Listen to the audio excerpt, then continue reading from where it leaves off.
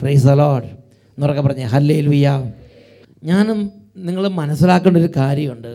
ദൈവം നമ്മളെ അനുഗ്രഹിച്ചാലും ദൈവത്തിൻ്റെ അനുഗ്രഹം നമ്മുടെ മേൽ വരാതെ ദൈവത്തിൻ്റെ അനുഗ്രഹം ഇല്ലാത്തൊരു കുടുംബമായും ദൈവത്തിന് അനുഗ്രഹം ഇല്ലാത്തൊരു വ്യക്തിയായും ഒരു കുരുത്തം കെട്ട വ്യക്തിയായിട്ട് നമ്മൾ ഈ ഭൂമിയിൽ മാറാൻ നമ്മളെ കാരണമാക്കുന്ന, നമ്മളെ വേദി ഒരുക്കുന്ന പല പാപങ്ങളുണ്ട്.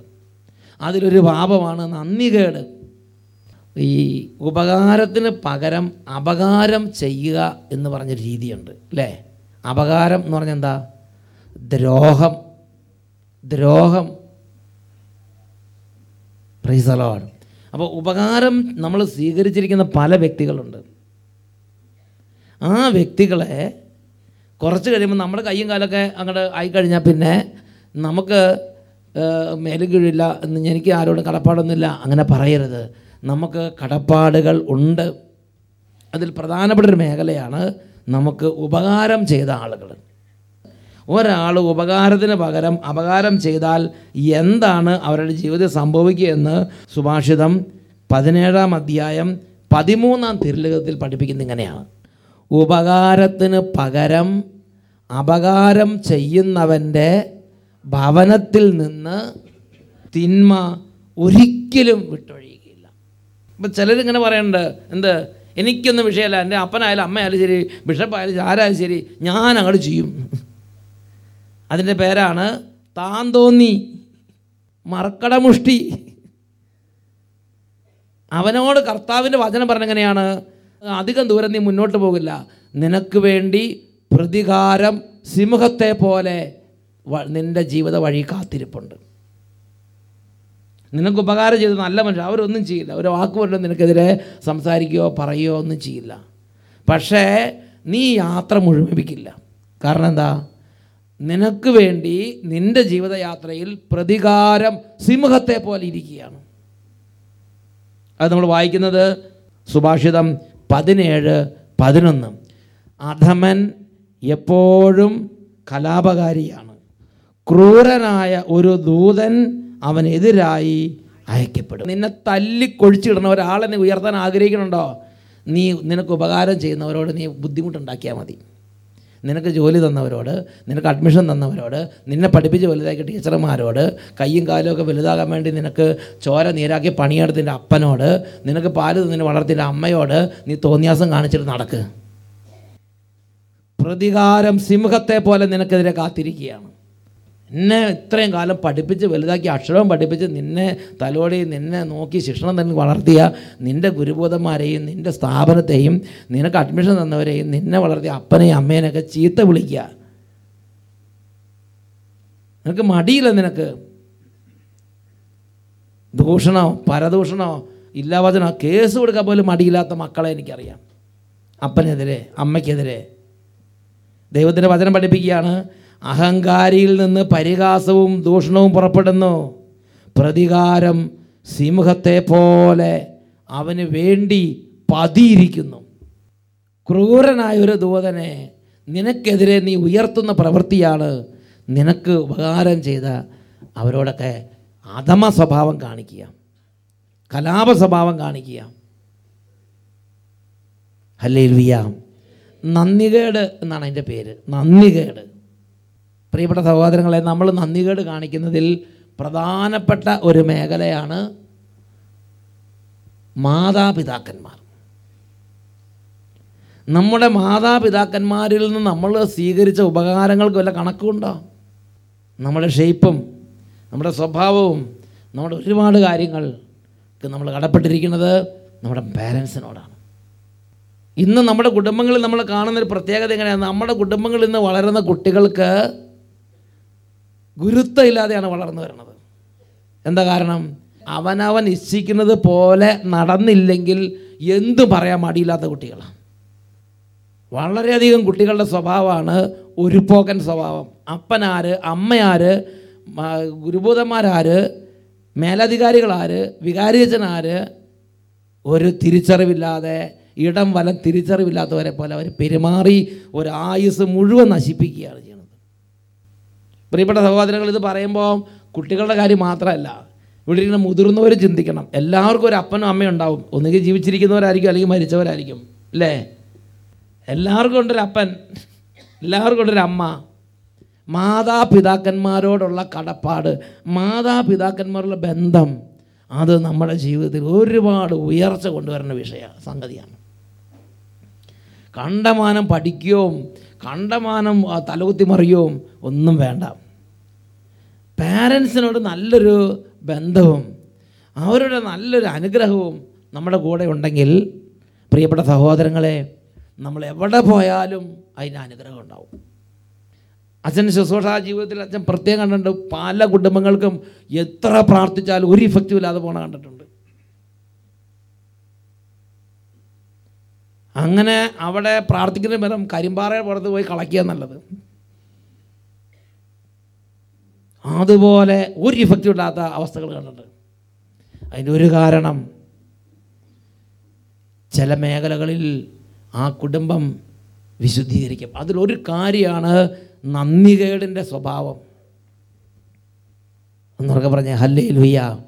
കാരണം ക്രൂരനായ ഒരു ദൂതൻ്റെ പിടിയിൽപ്പെടുന്നത് വരെ അവരെ മുമ്പോട്ട് പോകും. അതിനിടയ്ക്ക് ഇപ്പം നിങ്ങളിപ്പോൾ അങ്ങനത്തെ ഒരാളാണെന്ന് വിചാരിക്കുക, ഇടയ്ക്ക് ഇവിടെ വന്നെന്ന് വിചാരിക്കുക, എന്താ ചെയ്യുക? നിങ്ങളുടെ ഹൃദയത്തിൽ കൊണ്ട് നിങ്ങൾ തിരിച്ചറിയണം അത്. മലാക്കി പ്രവാചകന്റെ ഗ്രന്ഥത്തിൽ 4-ാം അധ്യായം 6-ാമത്തെ തിരുലിഖിതത്തിൽ വായിക്കുന്നത് എങ്ങനെയാണ്? ഞാൻ വന്ന് ദേശത്തെ ശാപം കൊണ്ട് നശിപ്പിക്കാതിരിക്കേണ്ടതിന് അവൻ പിതാക്കന്മാരുടെ ഹൃദയം മക്കളിലേക്കും മക്കളുടെ ഹൃദയം പിതാക്കന്മാരിലേക്കും തിരിക്കും. അപ്പോൾ ഒരു കുടുംബത്തിൻ്റെ സമ്പൂർണ്ണ നാശം ആ കുടുംബത്തിൽ വരാൻ സാത്താൻ ആഗ്രഹിക്കുമ്പോൾ, സാത്താൻ ആ കുടുംബത്തിൽ കൊണ്ടുവന്ന് വിതയ്ക്കുന്നൊരു കാര്യമാണ്, മക്കൾക്ക് മാതാപിതാക്കന്മാരോട് ഒരു കമ്മിറ്റ്മെൻറ്റ് തോന്നില്ല. മാതാപിതാക്കൾക്ക് മക്കളോടും ഒരു സ്നേഹം തോന്നാതെയാവും. മാതാപിതാക്കളുടെ ഹൃദയം മക്കളിൽ നിന്ന് അകന്നു പോകും. മക്കളുടെ ഹൃദയം മാതാപിതാക്കന്മാരിൽ നിന്നും അകന്നു പോകും. ദൈവം ഒരു കുടുംബത്തെ രക്ഷിക്കാൻ ആഗ്രഹിക്കുമ്പോൾ ആ കുടുംബത്തിലേക്ക് ദൈവം അയക്കുന്ന ആദ്യത്തെ ഒരു വലിയൊരു കൃപയുണ്ട്. മാതാപിതാക്കളിൽ നിന്ന് അകന്നുപോയ മക്കളുടെ ഹൃദയത്തെ മാതാപിതാക്കളിലേക്ക് തിരികെ കൊണ്ടുവരും. മക്കളിൽ നിന്ന് അകന്നുപോയ മാതാപിതാക്കന്മാരുടെ ഹൃദയത്തെ മക്കളിലേക്ക് തിരികെ കൊണ്ടുവരും. മാതാപിതാക്കളും മക്കളും ചേർന്ന് ഒരു കുടുംബ ബന്ധം അവിടെ ഉണ്ടാവും. ദൈവത്തിൻ്റെ വചനത്തിൽ പ്രഭാഷകൻ്റെ പുസ്തകം 7-ാം അധ്യായം 27-22 വാക്യങ്ങൾ വായിക്കുന്നത് എങ്ങനെയാണ്? പൂർണ്ണ ഹൃദയത്തോടെ പിതാവിനെ ബഹുമാനിക്കുക, നൊന്തുപെറ്റ അമ്മയെ നീ മറക്കരുത്. മാതാപിതാക്കന്മാരാണ് നിനക്ക് ജന്മം നൽകിയതെന്ന് ഓർക്കുക. അവരുടെ ദാനത്തിന് നീ എന്ത് പ്രതിഫലമാണ് അവർക്ക് കൊടുക്കാൻ നിനക്ക് പറ്റുക? പ്രിയപ്പെട്ട സഹോദരങ്ങളെ, അച്ഛൻ അട്ടപ്പാടിയിൽ ഒരു ഇടവകയിൽ വികാരിയായിരിക്കുന്ന സമയത്ത് ഇതിനെക്കുറിച്ച് എനിക്ക് ഒരു കാര്യം ബോധ്യം കിട്ടി. ഒരു ദിവസം ഒരു മീറ്റിംഗ് നടന്നുകൊണ്ടിരിക്കുകയാണ്. ആ മീറ്റിംഗ് നടന്നുകൊണ്ടിരിക്കുന്ന സമയത്ത് അവിടെ ഒരു പിരിവിൻ്റെ ഒരു മീറ്റിംഗാണ്. ആ പിരിവിന് എല്ലാവരും സ്വമനസ്സ സ്പോൺസർ ചെയ്യണം. ഇടവക പെരുന്നാളിനുള്ള പിരിവാണ്. അപ്പോൾ ഒരു 40 വീട്ടുകാരാണ് കൂടിയിരിക്കുന്നത്. അപ്പോൾ ഓരോരുത്തരും ഇത്ര സംഖ്യ എടുക്കാമെന്ന് പറയണം. അപ്പോൾ അതിനകത്ത് ധനാഢ്യന്മാരുണ്ട്, അതിനകത്ത് പലതരത്തിലുള്ള സ്ഥിതിയുള്ളവരുണ്ട്. പക്ഷേ അവരൊന്നും കാര്യമായിട്ട് വരുന്നില്ല. അപ്പോൾ അങ്ങനെ ഇരിക്കുന്ന സമയത്ത് അവർ 500 രൂപ 1000 രൂപയ്ക്ക് എടുത്ത് അവസാനിപ്പിക്കാനുള്ള ശ്രമത്തിലാണ്. ഞാൻ പറഞ്ഞു, ഇത് ഇടവക പെരുന്നാൾ ഇടവക്കാരുടെയാണ്, നിങ്ങൾ സ്വന്തം തീരുമാനം എടുക്കുക, നടപ്പാക്കിക്കൊള്ളുക. അപ്പോൾ അങ്ങനെ ഒരു തീരുമാനമാകാതെ ഇങ്ങനെ അലസി ഇങ്ങനെ ഇരിക്കുന്ന സമയത്ത് അതിലെ ഒരു പാവപ്പെട്ടൊരു മനുഷ്യനുണ്ട്. ആ മനുഷ്യൻ പറഞ്ഞു, സാധാരണക്കാരൻ പറഞ്ഞു, അത് എഴുന്നേറ്റ് പറഞ്ഞു, ഞാൻ 1000 രൂപ തരുവച്ചാന്ന് പറഞ്ഞു. അന്ന് 94. അപ്പോൾ അങ്ങനെ 40 പേര് 1000 രൂപ ചെയ്യണം, 40,000 രൂപയ്ക്കൊക്കെ ഒരു പെരുന്നാൾ നടത്താൻ പറ്റും അന്ന്. അപ്പോൾ ആരും അങ്ങനെ 1000 രൂപ എടുക്കണില്ല, 200 രൂപ 300 രൂപയ്ക്കാണ് പറയുന്നത്. അപ്പോൾ ഈ ചേട്ടൻ പറഞ്ഞു, ഞാൻ 1000 രൂപ തരുമെന്ന് പറഞ്ഞു. സാധാരണക്കാരനാണ്. അപ്പോൾ ഞാൻ ഒന്നും മിണ്ടില്ല, കാരണം എനിക്ക് ആ ചേട്ടനെ അറിയാം. സാധാരണ അങ്ങനെ 1000 രൂപയൊന്നും വീട്ടിൽ കാണാൻ സാധ്യതയില്ല. അപ്പോൾ ബാക്കിയുള്ളവർ അപ്പോൾ പിന്നെ അവർക്കൊക്കെ നാണക്കേടായി. അവർ പിന്നെ 2000 5000 ഒക്കെ വെച്ച് എടുക്കാമെന്ന് പറഞ്ഞു. നല്ല വിധത്തിൽ നല്ലൊരു കാര്യങ്ങൾക്ക് തീരുമാനമായി. അപ്പോഴും ഞാൻ പറഞ്ഞു, പെരുന്നാൾ നിങ്ങളത്, പള്ളിയും നിങ്ങളത്, നിങ്ങൾ പിരിക്കുക, നടത്തുക, ഞാൻ അനുവാദം തരാമെന്ന് പറഞ്ഞു. അങ്ങനെ ആ കാര്യങ്ങളൊക്കെ പിരിഞ്ഞ് മനോഹരമായി പോയി. തിരിച്ച് വരണമെങ്കിൽ ഞാൻ ഈ ചേട്ടനോട് ചോദിച്ചു, ചേട്ടൻ ഈ 1000 രൂപ തരുമെന്ന് എന്ത് ധൈര്യത്തിലാണ് പറഞ്ഞതെന്ന് ചോദിച്ചു. ചേട്ടൻ്റെ വീട് എനിക്കറിയാം. അതുകൊണ്ട് ഇനി മീറ്റിംഗ് വെച്ച് പറഞ്ഞിട്ട് പൈസ കൊടുത്തില്ലെങ്കിൽ എനിക്കത് എക്സെപ്ഷൻ തരാൻ പറ്റില്ല, മിണ്ടാതിരുന്നാൽ മതിയായിരുന്നു. അപ്പോൾ ആ ചേട്ടൻ എന്നോട് പറയുകയാണ്, അച്ഛനെന്താ എന്നെക്കുറിച്ച് സംശയം? എൻ്റെ ബാങ്ക് ബാലൻസ് ആയിട്ട് എൻ്റെ കയ്യിലൊന്നും ഇല്ലെങ്കിലും, എനിക്ക് വലിയ ഷോപ്പിംഗ് കോംപ്ലക്സുകളോ ഒന്നുമില്ലെങ്കിലും എൻ്റെ തലയിൽ കാർന്നോമാരുടെ അനുഗ്രഹം ഇരിപ്പുണ്ടെന്ന് പറഞ്ഞു. എനിക്കത് മനസ്സിലായില്ല. കാർന്നോമാരുടെ അനുഗ്രഹവും ഈ 1000 രൂപയും തമ്മിൽ എന്താ ബന്ധമെന്ന് ഞാൻ പറഞ്ഞു. കാർന്നോമാരുടെ അനുഗ്രഹമാണെങ്കിൽ പണം വരുമെന്ന് ചോദിച്ചു. പണത്തിന് പണം വേണ്ടേ? കാർന്നോമാരുടെ അനുഗ്രഹം കുറേ പേർക്കുണ്ടാവും, അതവിടെ ഇരുന്നോട്ടെ, പണത്തിന് പണം വേണ്ടേന്ന് ചോദിച്ചു. അപ്പോഴാണ് ഈ ചേട്ടൻ പറയണത്, ഞാൻ ഈ അട്ടപ്പാടിക്ക് കയറിയപ്പോൾ വലിയ സ്വത്തും പണമൊന്നും കൊടുത്തിട്ടില്ല, എൻ്റെ എൻ്റെ കാർന്നോമാരുടെ അനുഗ്രഹം ഉണ്ടായി, അതുകൊണ്ട് എനിക്ക് ഒന്നിനും കുറവല്ല, എപ്പോൾ വേണമെങ്കിലും എനിക്കിതുണ്ടാവും എന്ന് പറഞ്ഞു. ഞാൻ പറഞ്ഞു, എന്താ കാർന്നോമാരുടെ അനുഗ്രഹം എന്തായാലും കുഴപ്പമില്ല, പണം ആവുന്ന എത്തിയില്ലെങ്കിൽ എനിക്ക് നിങ്ങൾക്ക് വേണ്ടി സപ്പോർട്ട് ചെയ്യാൻ പറ്റുമെന്ന് തോന്നുന്നില്ല എന്ന് പറഞ്ഞു. എന്തായാലും ഡിസംബറിൽ തന്നെ ഈ ചേട്ടൻ പണം കൊടുന്ന് അടച്ചു, 1000 രൂപ അടച്ചു. അപ്പോൾ ഞാൻ ചോദിച്ചു, എനിക്കറിയാം ചേട്ടൻ, അപ്പം ഇതെങ്ങനെ പൈസ ഇല്ലാന്ന് ചോദിച്ചു. അപ്പോൾ നോക്കുമ്പോൾ 1000 രൂപ മാത്രമല്ല, പിന്നെയും കയ്യിൽ പൈസ ഇരിക്കുക, നോട്ട് കെട്ടിയിരിക്കുകയാണ്. ഞാൻ ഇതെങ്ങനെ ഉണ്ടായെന്ന് ചോദിച്ചു. ഇത് വല്ല അനധികൃത മാർഗ്ഗത്തിലുള്ള പണമാണെങ്കിൽ മേടിക്കാൻ പാടില്ല, അപ്പം നമ്മൾ മേടിക്കുമ്പോൾ ആദ്യം അന്വേഷിക്കണം. അപ്പോഴാണ് ആ ചേട്ടൻ പറയണത്, ഞാൻ അന്തച്ചനോട് പറഞ്ഞില്ലേ കാർന്നോമാരുടെ അനുഗ്രഹം എൻ്റെ തലയിലുണ്ടെന്ന്, അതുകൊണ്ട് തക്ക സമയത്തിന് മുമ്പ് തന്നെ എനിക്ക് ആവശ്യത്തിൽ കൂടുതലുണ്ടാവും എന്ന് പറയും. അത് ഞാൻ അന്വേഷിച്ചപ്പോഴാണ് പറഞ്ഞത്, അവിടെ അദ്ദേഹം ഇങ്ങനെ ഒരു ദിവസം പശുവിനെ പുല്ലൊക്കെ വെട്ടി ഇങ്ങനെ നടക്കുകയായിരുന്നു. അപ്പോൾ 2-3-4 പേരിങ്ങനെ ആനമുഖരായി നടന്നു പോകുന്നത് അദ്ദേഹത്തിൻ്റെ ശ്രദ്ധയിൽപ്പെട്ടു. അപ്പോൾ അദ്ദേഹം ചോദിച്ചു, എന്താ നിങ്ങളൊരു ഇവിടെ നിങ്ങൾ ഈ നാട്ടുകാരല്ലല്ലോ, നിങ്ങളെന്തൊരു ഉത്സാഹമില്ലാതെ നടന്നു പോകണമെന്ന് ചോദിച്ചു. അപ്പോൾ അവർ പറഞ്ഞു, ഞങ്ങൾ തിരുവിതാംകൂറിൽ നിന്ന് വന്നവരാണ്, ഇവിടെ ഒരു സ്ഥലം ഉണ്ടെന്ന് കേട്ട് സ്ഥലം വാങ്ങാൻ വേണ്ടി ബ്രോക്കർ കൊണ്ടുവന്നതാണ്, ഞങ്ങൾ സ്ഥലം വന്ന് അഡ്വാൻസ് കൊടുക്കാൻ വേണ്ടി വന്നതാണെങ്കിലും ഇവിടെ വന്ന് സ്ഥലം കണ്ടപ്പോൾ ഞങ്ങൾക്ക് ഒട്ടും ഇഷ്ടപ്പെട്ടില്ല, അതുകൊണ്ട് ഞങ്ങളുടെ ഇന്നത്തെ യാത്ര വിഫലമായി, അതുകൊണ്ട് ഞങ്ങൾ തിരിച്ചു പോകുകയെന്ന് പറഞ്ഞു. അപ്പോൾ ഈ ചേട്ടൻ പറഞ്ഞു, നിങ്ങൾ സ്ഥലം നോക്കാനാണ് വന്നെങ്കിൽ ഇവിടെ ഒരു സ്ഥലം വെറുതെ കിടപ്പുണ്ട്, ഒന്ന് നോക്കിക്കോളാൻ പറഞ്ഞു. അത് വേറൊരു ഈ അദ്ദേഹത്തിൻ്റെ അയൽക്കാരൻ്റെ സ്ഥലമാണ്, അത് കുറേ നാളായിട്ട് ആർക്കും വേണ്ടാതെ അവിടെ കിടക്കുക. ഈ ചേട്ടൻ പശുവിന് തീരുന്ന സ്ഥലമാണ്, അത് മറ്റേ അയൽക്കാരൻ പറഞ്ഞിട്ടുണ്ട്, ആരെങ്കിലും വരികയാണെങ്കിൽ അതൊന്ന് കണ്ട് കാണിക്കണം എന്ന് പറഞ്ഞിട്ടുണ്ട്. അപ്പോൾ ഈ സ്ഥലം കൊണ്ട് കാണിച്ചു. അപ്പോൾ ആ തിരുവിതാംകൂറിൽ നിന്ന് വന്നവർ പറയുകയാണ്, അവർ എന്താണോ ഭാവന കണ്ടിരുന്നത് അതേപോലെ മനസ്സിന് ഇണങ്ങിയ ഒരു സ്ഥലം. അവരന്ന് വൈകുന്നേരം തന്നെ സംസാരിച്ച് ആ ചേട്ടൻ അഡ്വാൻസ് കൊടുത്തു. അപ്പോൾ അതുകൊണ്ട് കച്ചവടം നടന്നു കഴിഞ്ഞപ്പോൾ ആ വിറ്റ അയൽക്കാരൻ വന്നിട്ട് ഈ ചേട്ടന് ഒരു നല്ലൊരു സംഖ്യ അങ്ങോട്ട് കൊടുത്തു. ആ ചേട്ടൻ പറഞ്ഞു, സഹോദര, ഞാൻ ഈ സ്ഥലം ഇത്ര സംഖ്യയ്ക്ക് കൊടുക്കാനിരുന്നത്, എന്നാൽ ആ തിരുവിതാംകൂറിൽ നിന്ന് വന്നവർ വലിയൊരു സംഖ്യയ്ക്കാണ് സ്ഥലം എടുത്തത്, ഞാൻ വിചാരിച്ചതിനേക്കാളും ഉന്നതമായ വില എനിക്ക് കിട്ടി, അതുകൊണ്ട് ഇതൊരു സ്നേഹ സമ്മാനം എന്ന് പറഞ്ഞ് കുറച്ച് പൈസ കൊണ്ടുവന്ന് ഒരു 2-3 കെട്ട് നോട്ട് കൊണ്ടുവന്ന് അങ്ങോട്ട് കൊടുത്തു. അപ്പോൾ ഈ ചേട്ടൻ പറഞ്ഞു, നമ്മളെ അയൽക്കാരാണ്, ഞാൻ ബ്രോക്കറൊന്നുമല്ല, ഞാൻ അവരെ കാണിച്ചു എന്നുള്ളൂ എന്ന് പറഞ്ഞ് അത് വേണ്ടെന്നൊക്കെ പറഞ്ഞെങ്കിലും അവരാ സ്ഥലത്തിന് ഇത് ഇവിടെ ഇരിക്കട്ടെന്ന് പറഞ്ഞിട്ട് അവർ പോയി. അതുപോലെ സ്ഥലം വാങ്ങിയവർ വന്നിട്ട് പറഞ്ഞു, ഞങ്ങൾ വളരെ നല്ലൊരു സ്ഥലം പ്രതീക്ഷിച്ച് വന്നതാണ്, നിരാശപ്പെട്ട് പോകുമ്പോൾ നിങ്ങളെ സ്ഥലം കാണിച്ചുകൊണ്ടാണ് ഞങ്ങൾക്ക് സ്ഥലം കിട്ടിയത്, ഞങ്ങൾ വിചാരിച്ചതിനേക്കാൾ നല്ല സ്ഥലം, വിചാരിച്ചതിനേക്കാൾ വളരെ വിലക്കുറവിൽ നോക്കി, വാങ്ങിയവർക്കും വിറ്റവർക്കും ലാഭം. വാങ്ങിയവർ വളരെ വിലക്കുറവ് വാങ്ങി, വിറ്റവർക്കാണെങ്കിൽ അത് വിചാരിച്ചേക്കൊണ്ട് വലിയ വില കിട്ടുകയും ചെയ്തു. ഈ ചേട്ടൻ 2 കൂട്ടരും ഒരു പാരിതോഷികങ്ങൾ കൊടുത്തു. അപ്പോൾ ഈ ചേട്ടൻ വന്നിട്ടാണ്, ഇനി എത്ര വേണമെന്ന് പറഞ്ഞാൽ മതി, എൻ്റെ കയ്യിൽ പൈസ ഇരിപ്പുണ്ടെന്ന് പറഞ്ഞ് ആ ചേട്ടൻ സന്തോഷത്തോടെ കൊടുക്കുകയാണ്. പ്രിയപ്പെട്ട സഹോദരങ്ങളെ, ഇതാണ് നമ്മുടെ ജീവിതത്തിൽ കാർന്നോമാരുടെ അനുഗ്രഹം ഉണ്ടെങ്കിൽ നമ്മൾ പോകുന്ന ഓരോ സ്ഥലത്തും ആ അനുഗ്രഹം നമുക്ക് വേണ്ടി വർക്ക് ചെയ്യും.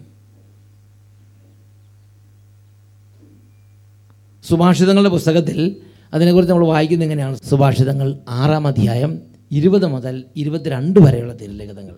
അവിടെ നമ്മൾ വായിക്കുന്നത് എങ്ങനെയാണ്?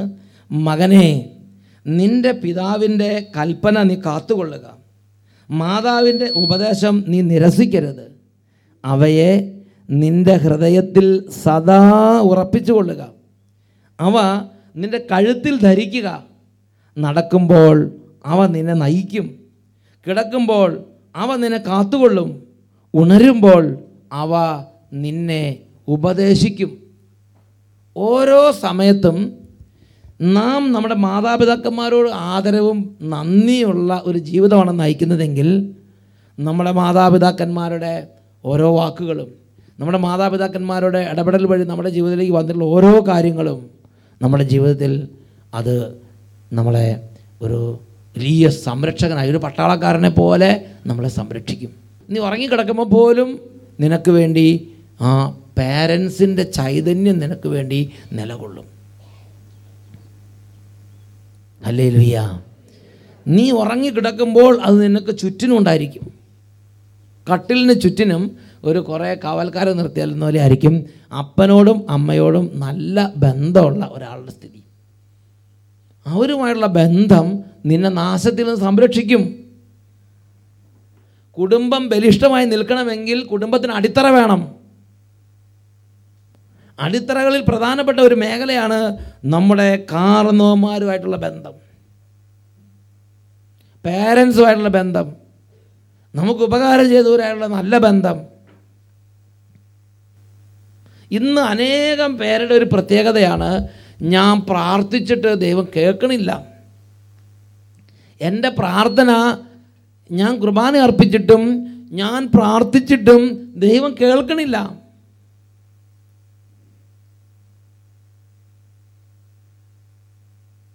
ഹല്ലേലൂയ. എന്താ അതിൻ്റെ കാരണം? അതിന് പല കാരണങ്ങളുണ്ട്. അതിലൊരു കാരണം, നീ നിൻ്റെ ചെറുപ്പത്തിൽ നിനക്ക് ദൈവം ഏൽപ്പിച്ചൊരു കുറച്ച് കാലം ഉണ്ടായിരുന്നു അപ്പൻ്റെ അമ്മയുടെയും കൂടെ. അന്ന് നിൻ്റെ അപ്പനെ നിൻ്റെ അമ്മേനെ നീ ദുഃഖിപ്പിച്ചിട്ടുണ്ട്. അതുകൊണ്ട് എന്തായി? തക്ക സമയം വരുമ്പോൾ കൂരിരുട്ടത്ത് വിളക്ക് കെട്ടുപോവുക. ശരിക്കും വിളക്കിൻ്റെ പോയാൽ ഇരുട്ടിൻ്റെ സമയത്താണ്. അല്ലാതെ ഇപ്പോൾ പകലൊക്കെ കുറേ വിളക്ക് കത്തിരിപ്പുണ്ടെന്ന് പറഞ്ഞ കാര്യമില്ല. സൂര്യൻ അസ്തമിച്ച് ഇരുട്ടായി കഴിയുമ്പോഴാണ് വിളക്ക് ആവശ്യം. ആ സമയത്ത് വിളക്കും കെട്ടുപോകും. പഠിപ്പുണ്ട്, ബുദ്ധിയുണ്ട്, കഴിവുണ്ട്, തക്ക സമയത്ത് ബുദ്ധി പ്രവർത്തിക്കുന്നില്ല. തക്ക സമയത്ത് കൈയുടെ വക്ക് വരെ ഇത് തട്ടിപ്പോവും. നമുക്ക് അതിൻ്റെ അനുഗ്രഹം പ്രവർത്തിക്കുന്നില്ല. അങ്ങനെ ആരെങ്കിലും ഈ സമൂഹത്തിൽ ഇരിപ്പുണ്ടെങ്കിൽ ഇന്ന് നിങ്ങളുടെ പഴയ ജീവിതത്തെക്കുറിച്ച് ചിന്തിക്കണം, അനുദപിക്കണം. പേരൻസുകളുടെ ബന്ധത്തിൽ അവരുടെ വാക്കുകൾ നിഷേധിച്ച് നടന്ന കാര്യമുണ്ടെങ്കിൽ പ്രിയപ്പെട്ട സഹോദരങ്ങളെ അനുദപിക്കണം. ഞാൻ എൻ്റെ ജീവിതത്തെക്കുറിച്ച് ചിന്തിച്ച് നോക്കുമ്പോൾ ഞാൻ പ്രത്യേകം കാണുന്നൊരു കാര്യമുണ്ട്. എനിക്ക് ഇടവകയിൽ ചെല്ലുമ്പോൾ ഇടവക വികാരി എന്ന് പറഞ്ഞാൽ ഭയങ്കര സ്നേഹം. ഞാൻ സ്കൂളിൽ പഠിച്ചിരുന്ന സമയത്താണെങ്കിലും ഞാൻ അതിന് ശേഷം ഉള്ള സമയത്താണെങ്കിലും ഞാൻ സെമിനാരിൽ ചെന്നപ്പോൾ റെക്ടറച്ചന് എനിക്ക് ഭയങ്കര ബഹുമാനം. റെക്ടറച്ച് എന്ത് പറഞ്ഞാലും പിന്നെ ഞാൻ എന്തിനാണെന്ന് ചോദിക്കില്ല, അത് ചെയ്യും. ചാണകം ചുമക്കാൻ പറഞ്ഞാൽ എല്ലാ വ്യാഴാഴ്ചയും, ഞാൻ ഓർക്കട്ടെ, എല്ലാ വ്യാഴാഴ്ചയും ഞങ്ങൾക്ക് വർക്ക് ഒരു ദിവസം രാവിലെ തൊട്ട് വൈകുന്നേരം വരെ പറമ്പിൽ വർക്കാണ് സെമിനാരിയിൽ. ഞാനാണെങ്കിൽ 10ാം ക്ലാസ്സിൽ നല്ല ടോപ്പ് മാർക്ക് വാങ്ങിയിട്ടാണ് സെമിനാരി ചേർന്നത്. സെമിനാരി ചെന്നപ്പോൾ എന്നേക്കാൾ അധികം പഠിപ്പൊന്നും ഇല്ലാത്ത പലരും ഉണ്ട്. അപ്പം ഞാൻ വിചാരിച്ച് അവരൊക്കെ ചാണകം ചുമക്കാനും ഞാൻ കുറച്ചും കൂടെയൊക്കെ നല്ല കാര്യങ്ങൾ ചെയ്യാനാണെന്ന് വിചാരിച്ചിങ്ങനെ നിൽക്കുമ്പോൾ റെക്ടറച്ച് എന്നോട് ബ്രദറാണ് ഇന്ന് ചാണകം ചുമക്കണത്. അപ്പോൾ എനിക്ക് അപ്പം തോന്നുന്നു, എനിക്ക് വേണമെങ്കിൽ ന്യായമായി ചിന്തിക്കാം. എല്ലാവർക്കും നീതി എന്ന് പറഞ്ഞ സാധനം ഉണ്ടല്ലോ, ഇത് ഈക്വലായിട്ട് കൊടുക്കുക. അപ്പം ഞാനൊന്നും ചിന്തിച്ചില്ല. അപ്പോൾ ഞാൻ ഒരു ടീമുണ്ട്, 6 പേരുടെ ടീമുണ്ട്. അങ്ങനെ നമ്മുടെ ബാച്ച് മൊത്തം 3-4 ആയിട്ട് തിരിച്ചിട്ട് ഒരു ബാച്ച് ചുമക്കണം, അല്ല ഒരു ടീം ചുമക്കണം. അപ്പോൾ എൻ്റെ ടീം ഒരു നല്ല ടീമായിരുന്നു. അതിൻ്റെ തലയിൽ ചാണകം വെച്ച് കൊടുത്തു, ചാണകം ചുമന്നുകൊണ്ട് കൊടുക്കുക. വേറൊരാളിങ്ങനെ വെറുതെ വെള്ളം ഒഴിച്ചാൽ മതി. അങ്ങനെ പല വർക്കുകളാണ്. അപ്പോൾ ഏറ്റവും ദുരിതമുള്ളത് ഞങ്ങളുടെ ടീമിന് തന്നു. അപ്പോൾ കൂടുതൽ പലരും പറഞ്ഞു ഇത് റെക്ടറച്ചനോട് ചോദിക്കണം. അവിടെ ഞാൻ പറഞ്ഞു വേണ്ട, റെക്ടറച്ച എന്ത് തന്നോ അതാണ് നമുക്ക് അനുഗ്രഹം. ചാണകമാണോ, ചാണകം ചുമക്കുക, നാളെ നിങ്ങൾ ഇതിൻ്റെ അനുഗ്രഹം കാണുമെന്ന് പറഞ്ഞു. Praise the lord. പ്രിയപ്പെട്ട സഹോദരങ്ങൾ, സെമിനാറിലെല്ലാം എനിക്ക് അങ്ങനെ തരാം. അവരൊരാൾ പറഞ്ഞ ഒരു കാര്യം പറഞ്ഞാൽ അത് മതി, പിന്നെ വേറെ ഒന്നും വേണ്ട. അതുപോലെ വീട്ടിലൊരു കാര്യം പറഞ്ഞാൽ അത് മതി, പിന്നെ വേറെ ഒന്നും വേണ്ട. അപ്പം പറയും ഇതേ ഉള്ളൂന്ന് പറയും. ഞാൻ സ്കൂളിൽ പഠിക്കുന്ന കാലം ഞങ്ങൾ 7 മക്കളാണ്. 7 മക്കൾ, ഞാൻ 6ാമനാണ്. അപ്പോൾ എൻ്റെ മുകളിലാണ് എൻ്റെ ചേട്ടന്മാരൊക്കെ. 6 ആണുങ്ങളും ഒരു പെണ്ണുമാണ്. അപ്പോൾ എൻ്റെ ഒരു പ്രത്യേകത എന്താ വെച്ചാൽ ഒരിക്കലും പുതിയ ഡ്രസ്സ് കിട്ടില്ല. ചേട്ടന്മാരിട്ട് കീറാറായതെല്ലാം അടുത്ത വർഷം എനിക്ക് കിട്ടും. പുസ്തകങ്ങളാണെങ്കിലും പുതിയ പുസ്തകം എനിക്കില്ല. അതായത് മൂത്തയാൾ 10ാം ക്ലാസ്സിൽ, അടുത്തയാൾ 9ാം ക്ലാസ്സിൽ, പിന്നെ ആൾ 8ാം ക്ലാസ്സിൽ, അങ്ങനെ ഒരു കാണും. അപ്പോൾ എന്തായി, ഇവർ 2 വർഷം ഉപയോഗിച്ച് ഈ പഴയ പുസ്തകം എല്ലാം കൂടെ എനിക്ക് തരും. അപ്പോൾ എനിക്ക് അപ്പനോട് ന്യായമായിട്ട് ചില കാര്യങ്ങൾ ചോദിക്കാത്തൊക്കെയുണ്ട്. പക്ഷേ അപ്പോഴും മനസ്സില്ല, ഇതാണ് ഇവിടുത്തെ സിസ്റ്റം. അപ്പോൾ എന്താണ്, ഈ പഴയ പുസ്തകം 3 വർഷമൊക്കെ ഉപയോഗിച്ച പുസ്തകം എന്ന് പറഞ്ഞാൽ കുറേ ഇങ്ങനെ മറിച്ച് കുറേ ഭാഗമൊക്കെ പോയി കാണുമായിരിക്കും. ചെളി വീണതും വള്ളത്തിൽ വീണതും എല്ലാം കൂടെ എടുത്ത് പൊതിഞ്ഞറിക്കും അവരൊക്കെ ഉപയോഗിച്ചിട്ടുണ്ട്. അതെല്ലാം കൂടെ 3-ാം വർഷം എനിക്ക് കിട്ടുമ്പോൾ എങ്ങനെ ഉണ്ടാവും? ഞാൻ നല്ല സന്തോഷത്തോടെ അത് സ്വീകരിച്ചു. എല്ലാ വർഷവും അത് തന്നെ ഉപയോഗിച്ച്, 8-ാം ക്ലാസ്സിൽ ഉപയോഗിച്ച്, 9-ാം ക്ലാസ്സിൽ അതിന്, 10-ാം ക്ലാസ്സിൽ അത് തന്നെ. പ്രിയപ്പെട്ട സഹോദരങ്ങളെ, സ്കൂളിൽ പഠിപ്പിക്കുന്ന സമയം ഞാൻ ഓർക്കുന്നുണ്ട്, എൻ്റെ വീട്ടിലെ മറ്റാർക്കും ലഭിക്കുന്നതിനേക്കാൾ കൂടുതൽ മാർക്ക് കർത്താവ് തന്നു. ഇന്നും അതിൻ്റെ അനുഗ്രഹം പോയിട്ടില്ല. എന്താ? അപ്പനൊരു തീരുമാനം എടുത്തു, അത് നമ്മൾ സന്തോഷത്തോടെ സ്വീകരിച്ചു. പല കുടുംബങ്ങളിൽ നിന്ന് വലിയ വിഷയം എന്താ? അപ്പൻ അവർക്ക് സമ്പത്ത് കൊടുത്തു, എനിക്ക് സമ്പത്ത് തന്നില്ല. പാർട്ടീഷൻ ചെയ്തപ്പോൾ അവരോട് പക്ഷപാതം കാണിച്ചു. എനിക്ക് ശരിക്കും നല്ല ഭാഗം ചേട്ടന് കൊടുത്ു, എനിക്ക് ഏറ്റവും മോശമായ തന്നത്, അല്ലെങ്കിൽ നല്ല ഭാഗം അനിയന് കൊടുത്തു, എനിക്ക് അർഹതപ്പെടുത്ത് കിട്ടിയില്ല. അങ്ങനെ ചിന്തിക്കേണ്ട മക്കളെ. ദൈവം അപ്പനിലൂടെ എന്താ തന്നേ, അല്ലെങ്കിൽ ആ ദൈവം അപ്പനിലൂടെ ഒരു തീരുമാനം എടുത്തിട്ട് നമ്മളത് സന്തോഷത്തോടെ സ്വീകരിച്ചാൽ ബാക്കി കാര്യം ദൈവം നോക്കും. ഞാൻ സെമിനാരിൽ ചേർന്നു, അല്ലെങ്കിൽ ഞാൻ വൈദികനായി, ഇന്നും എനിക്കറിയാം ഒരു കാര്യം നമ്മൾ മനസ്സുകൊണ്ട് വിചാരിച്ചത് അപ്പം ദൈവം അവിടെ തന്നിരിക്കും. ഒരു കാര്യം നമ്മൾ കർത്താവിന് ദൈവമേ ഇത്ര എന്ന് പറഞ്ഞാൽ, ഒരു കുട്ടി ഇവിടെ വന്നു. ആ കുട്ടി അവൻ +2 തോറ്റ് തുന്നം പാടിയ കുട്ടിയാണ്. അവൻ 3 അല്ല 4 അല്ല എത്ര തവണ +2 എഴുതുന്ന അവൻ തന്നെ കണക്കില്ല. 15% മാർക്ക്, 10% മാർക്ക് ഇങ്ങനെ കുറഞ്ഞ് വരികയാണ് പരീക്ഷ എഴുതും തോറും. അവസാനം ആരോ പറഞ്ഞ് മല ചവിട്ടി പ്രാർത്ഥിച്ചാമെന്ന് പറഞ്ഞ് എറണാകുളത്ത് നിന്ന് ഇവിടെ വന്ന് മല ചവിട്ടി. അപ്പോൾ ഇങ്ങനെ ഒരു ദിവസം എന്നെ കണ്ട് ആശീർവാദം കൊണ്ട് പറഞ്ഞു, നീ പോയിക്കോ മോനെ, നിനക്ക് നല്ല അനുഗ്രഹം ഉണ്ടാവുമെന്ന് പറഞ്ഞു. എൻ്റെ പേര് ആൻസൺ, ഞാൻ എറണാകുളം പച്ചാളത്തു നിന്നാണ് വരുന്നത്. ശരി. ഞാനിവിടെ നിൽക്കുന്നത് എൻ്റെ +2 പാസിനെ കുറിച്ച് പറയാനായിട്ടാണ്. +2 ഞാൻ 3 കൊല്ലമായിട്ടാണ് +2 എഴുതുന്നത്. അത് 3 കൊല്ലം ഫെയിൽഡ് ആവുകയും ചെയ്തു. അല്ല, എനിക്ക് മനസ്സിലായി, 3 വർഷമായിട്ട് തോറ്റ് കിടക്കുക, +2 ഫെയിൽഡ് ആയിട്ടിരിക്കണേ. പിന്നെ അത് കേൾക്കാൻ കൂടാണ്ട് ഞാൻ പിന്നെ 1 കൊല്ലം കൂടി ട്രൈ ചെയ്തു. 4ാമത്തെ വർഷം ട്രൈ ചെയ്ത് തോറ്റു. എന്നിട്ട് ആൻറ്റി പറഞ്ഞ്, നീ അട്ടപ്പാടിയിൽ വന്ന് പ്രാർത്ഥിക്കുക, എല്ലാം ശരിയാവും എന്ന് പറഞ്ഞു. അങ്ങനെ വന്ന് ഞാൻ പ്രാർത്ഥിച്ച്. അപ്പൊ 4 വർഷമായിട്ട് +2 എഴുതി അല്ലേ? എന്നിട്ട് തോറ്റുപോയി. പിന്നെ അച്ഛനെ വന്ന് കണ്ട്, അച്ഛൻ 3 പ്രാവശ്യം മല ചവിട്ടാൻ പറഞ്ഞു. 3 തവണ മല ചവിട്ടാൻ പറഞ്ഞു. അതൊരു പ്രത്യേക. 3ാമത്തെ പ്രാവശ്യം ഞാൻ വന്നപ്പോൾ അച്ഛൻ എൻ്റെ തോളത്തിട്ട് പറഞ്ഞു, ഓൾ ടിക്കറ്റും പിടിച്ചു പറഞ്ഞു, നീ സാക്ഷ്യം പറയാൻ തയ്യാറായിക്കൊള്ളാൻ പറഞ്ഞു. അങ്ങനെ ഞാൻ തയ്യാറായി. നീ എൻ്റെ മാനെ, നീ 4 തവണ 5 തവണ +2 3 തവണ മല ചവിട്ടിക്കൊള്ളാൻ പറഞ്ഞു. 3ാം തവണ അച്ഛൻ കണ്ടപ്പോൾ നോക്കി ഇത്രയും തിരക്കിലെടുത്ത് നീ ആൾ തന്നെ പോയി പിക്കപ്പ് ചെയ്തെടുത്ത്, എന്നിട്ട് തോളെ തട്ടിട്ട് പറഞ്ഞു, നീ സാക്ഷ്യം പറയങ്ങോട്ട് പോരെ മോനെന്ന് പറഞ്ഞു അല്ലേ? എന്നിട്ട് റിസൾട്ട് മെയിൽ വന്ന് ലാസ്റ്റ് ആയപ്പോൾ വന്നപ്പോൾ എൻ്റെ റിസൾട്ട് എന്നു അറിയാൻ വേണ്ടി ഞാൻ പാസ്സായി. 80% മാർക്ക് ഉണ്ടായി. എത്ര? 80% മാർക്ക്.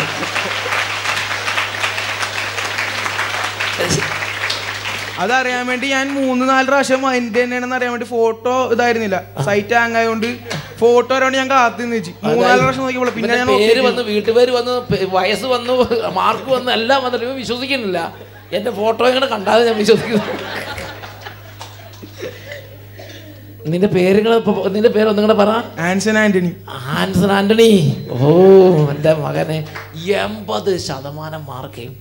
4 തവണ തോറ്റ്. ആദ്യത്തെ തവണ, രണ്ടാമത്തെ ആകെ 25% ഫസ്റ്റ് ഇയർ 25, പിന്നെ സെക്കൻഡ് ഇയർ 15 സെക്കൻഡ് ഇയർ പിന്നെ സപ്ലൈ ചെയ്ത് മതിയായി. പിന്നെ ഞാൻ 6 മാസം പഠിച്ചെഴുതി. ഇങ്ങനെ സപ്ലിയോ ഒക്കെ എന്താ പോയി പറയണം.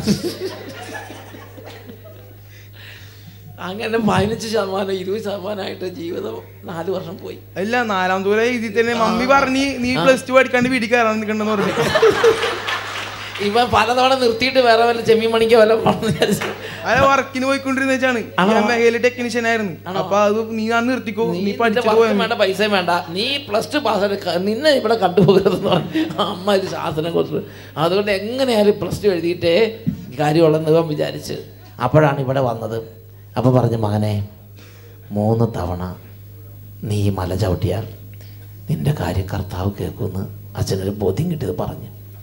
3ാം തവണ കൃത്യം നോക്കി ഇവ 3ാം തവണ വരുമ്പോൾ അച്ഛനൊക്കെ ഇത്രയും ആൾ ജനങ്ങളത് കണ്ടുപിടിക്കണ്ടേ. കൃത്യം 3ാം തവണ ഇവനെ പിടികൂടി. അതൊക്കെ അച്ഛൻ ഓർത്തിരുന്നിട്ടാ, അതൊന്നല്ല, ദൈവം അത് കണ്ടുകൊണ്ടിരിക്കുക. അല്ലാതെ അച്ഛൻ ഓർത്തിരിക്കുക, ഇത് ഒരാൾ 3 തവണ വരുന്നുണ്ട്, ഇന്ന് 3ാം തവണയാണ് ഓർത്തിരിക്കുക. കൃത്യം 3ാം തവണ വന്നപ്പോൾ തോളിലിട്ട് പറഞ്ഞു, നീ പേടിക്കണ്ട, നിൻ്റെ ഹോൾ ടിക്കറ്റുമായിട്ട് നീ പോയിക്കോ, നീ ഇവിടെ സാക്ഷി പറയാൻ റെഡി ആയിക്കോ മോനെ എന്ന് പറഞ്ഞു. 80% ദൈവം അങ്ങ് ഇട്ടുകൊടുത്തു. ഹല്ലേലൂയ. നിനക്ക് സന്തോഷമാണോ? സന്തോഷം. നിനക്ക് ആ പേര് കണ്ടിട്ട് മനസ്സിലാകാത്തതാണ് എനിക്ക്. നീ ഫോട്ടോ വരെ കാത്തിരുന്നു. BA ഇംഗ്ലീഷ് ലിറ്ററേച്ചർ പഠിച്ചോണ്ടിരിക്കുന്നു. നോക്ക്, വെറുതെ എന്ന് പറഞ്ഞോളൂ, ഒരു പ്രാർത്ഥന ഇല്ല, തോളിൽ തട്ടിയിട്ട് നീ ഇങ്ങോട്ട് പോരും മോനെ, അടുത്ത തവണ നീ വരുന്നത് സാക്ഷ്യത്തിനായിരിക്കും. അപ്പോഴേക്ക് ദൈവം അത് കേട്ട്. അതാണ് പ്രഭാഷകൻ 3:5. പിതാവിനെ ബഹുമാനിക്കുന്നവനെ അവൻ്റെ മക്കൾ സന്തോഷിപ്പിക്കും, അവൻ്റെ പ്രാർത്ഥന കർത്താവ് കേൾക്കും. പിതാവിനെ ബഹുമാനിക്കുന്നവൻ ദീർഘകാലം ജീവിക്കുന്നു പറഞ്ഞാൽ പിന്നെ വലിയ ക്യാൻസറോ വലിയ ഇതൊന്നും വരാനൊന്നുമില്ല, അനർത്ഥങ്ങളൊക്കെ കുറേ മാറി നിൽക്കും. വലിയ പ്രൊട്ടക്ഷനാണ്. മൂപ്പത്താത്ത മരണം, അകാല മരണം, അതൊക്കെ കുടുംബത്തിൽ നിന്ന് മാറിപ്പോണോ? പേരൻസിനോട് ബഹുമാനം കലർന്ന നന്ദിയുള്ളൊരു ബന്ധം കീപ്പ് ചെയ്യുക. അവർ നല്ല ദുർസ്വഭാവികളൊക്കെ ആയിരിക്കും, പഴയ കാലത്തെ തലമുറയല്ലേ, അതനുസരിച്ചുള്ള സ്വഭാവം എല്ലാം കാണിക്കും. പക്ഷേ നമ്മൾ പുതിയ കമ്പ്യൂട്ടർ തലമുറയാണ് എന്ന് പറഞ്ഞിട്ട് നമ്മൾക്ക് കാണിക്കാനുള്ള നന്മയെല്ലാം നല്ല കാര്യങ്ങളൊക്കെ ചെയ്തു കൊടുക്കുക. അതുകൊണ്ട് അങ്ങനെ ചെയ്താൽ വചനം പഠിപ്പിക്കുകയാണ്, കർത്താവിനെ അനുസരിക്കുന്നവൻ അവൻ്റെ അമ്മയെ സന്തോഷിപ്പിക്കുന്നു, ദാസൻ എന്നതുപോലെ മാതാപിതാക്കന്മാരെ സേവിക്കുക. വാക്കിലും പ്രവൃത്തിയിലും പിതാവിനെ ബഹുമാനിച്ച് നീ അവൻ്റെ അനുഗ്രഹത്തിന് പാത്രമാവുക. വാക്കിലും പ്രവൃത്തിയിലും നിൻ്റെ അപ്പനെ ബഹുമാനിച്ച് അവൻ്റെ അനുഗ്രഹത്തിന് നീ പാത്രമാവുക. നീ പാത്രമാകണം. ഞാനായി എൻ്റെ ജീവിതമായി ഇനി എനിക്ക് ആരോടും ബന്ധമില്ല, ഞാൻ അപ്പനായാലും അമ്മയായാലും ഞാൻ പറയും, അങ്ങനെയൊന്നും പറയരുത്. അപ്പൻ അപ്പനാണ്, അമ്മ അമ്മയാണ്. ഹല്ലേലൂയ. ഞാൻ ഓർക്കുന്ന ഒരു ടീച്ചറുടെ കാര്യം. ടീച്ചർക്ക് 5 മക്കളാണ്. 5 മക്കളെയും പഠിപ്പിച്ച് എല്ലാവരും ടീച്ചർമാരായി. വലിയ ടീച്ചർ, അമ്മ ടീച്ചർ ചെറിയ ക്ലാസ്സിലാണെങ്കിൽ കുട്ടി ടീച്ചർമാർ വലിയ ക്ലാസ്സിലായി, +2 ആയിട്ടുണ്ടാവും. മറ്റേത് UP ആയിരിക്കും, അല്ലെങ്കിൽ LP ആയിരിക്കും അമ്മ ടീച്ചർ. പക്ഷേ മക്കൾ പഠിച്ചെന്തായി? വലിയ വിദ്വാന്മാരായിട്ടുണ്ടാവും. എന്തായി? ഈ മക്കൾക്ക് കുറച്ച് കഴിഞ്ഞപ്പോൾ അമ്മയോടുള്ള റെസ്പെക്റ്റ് കുറഞ്ഞു.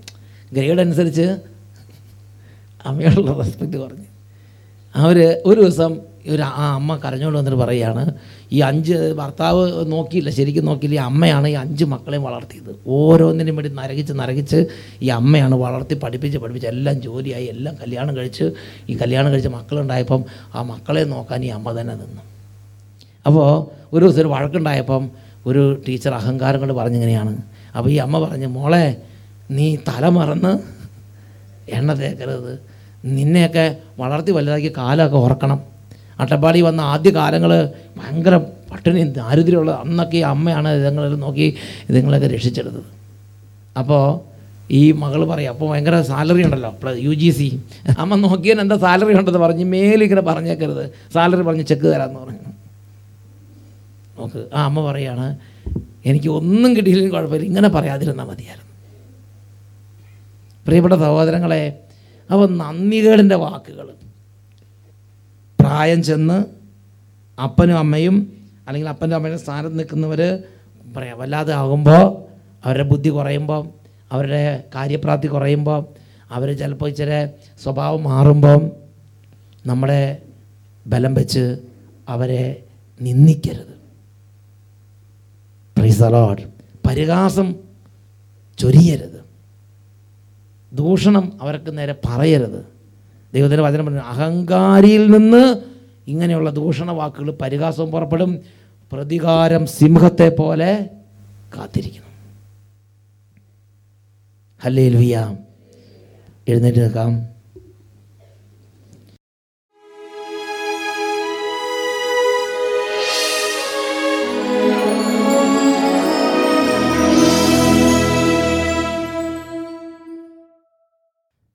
ഹല്ലേലൂയ.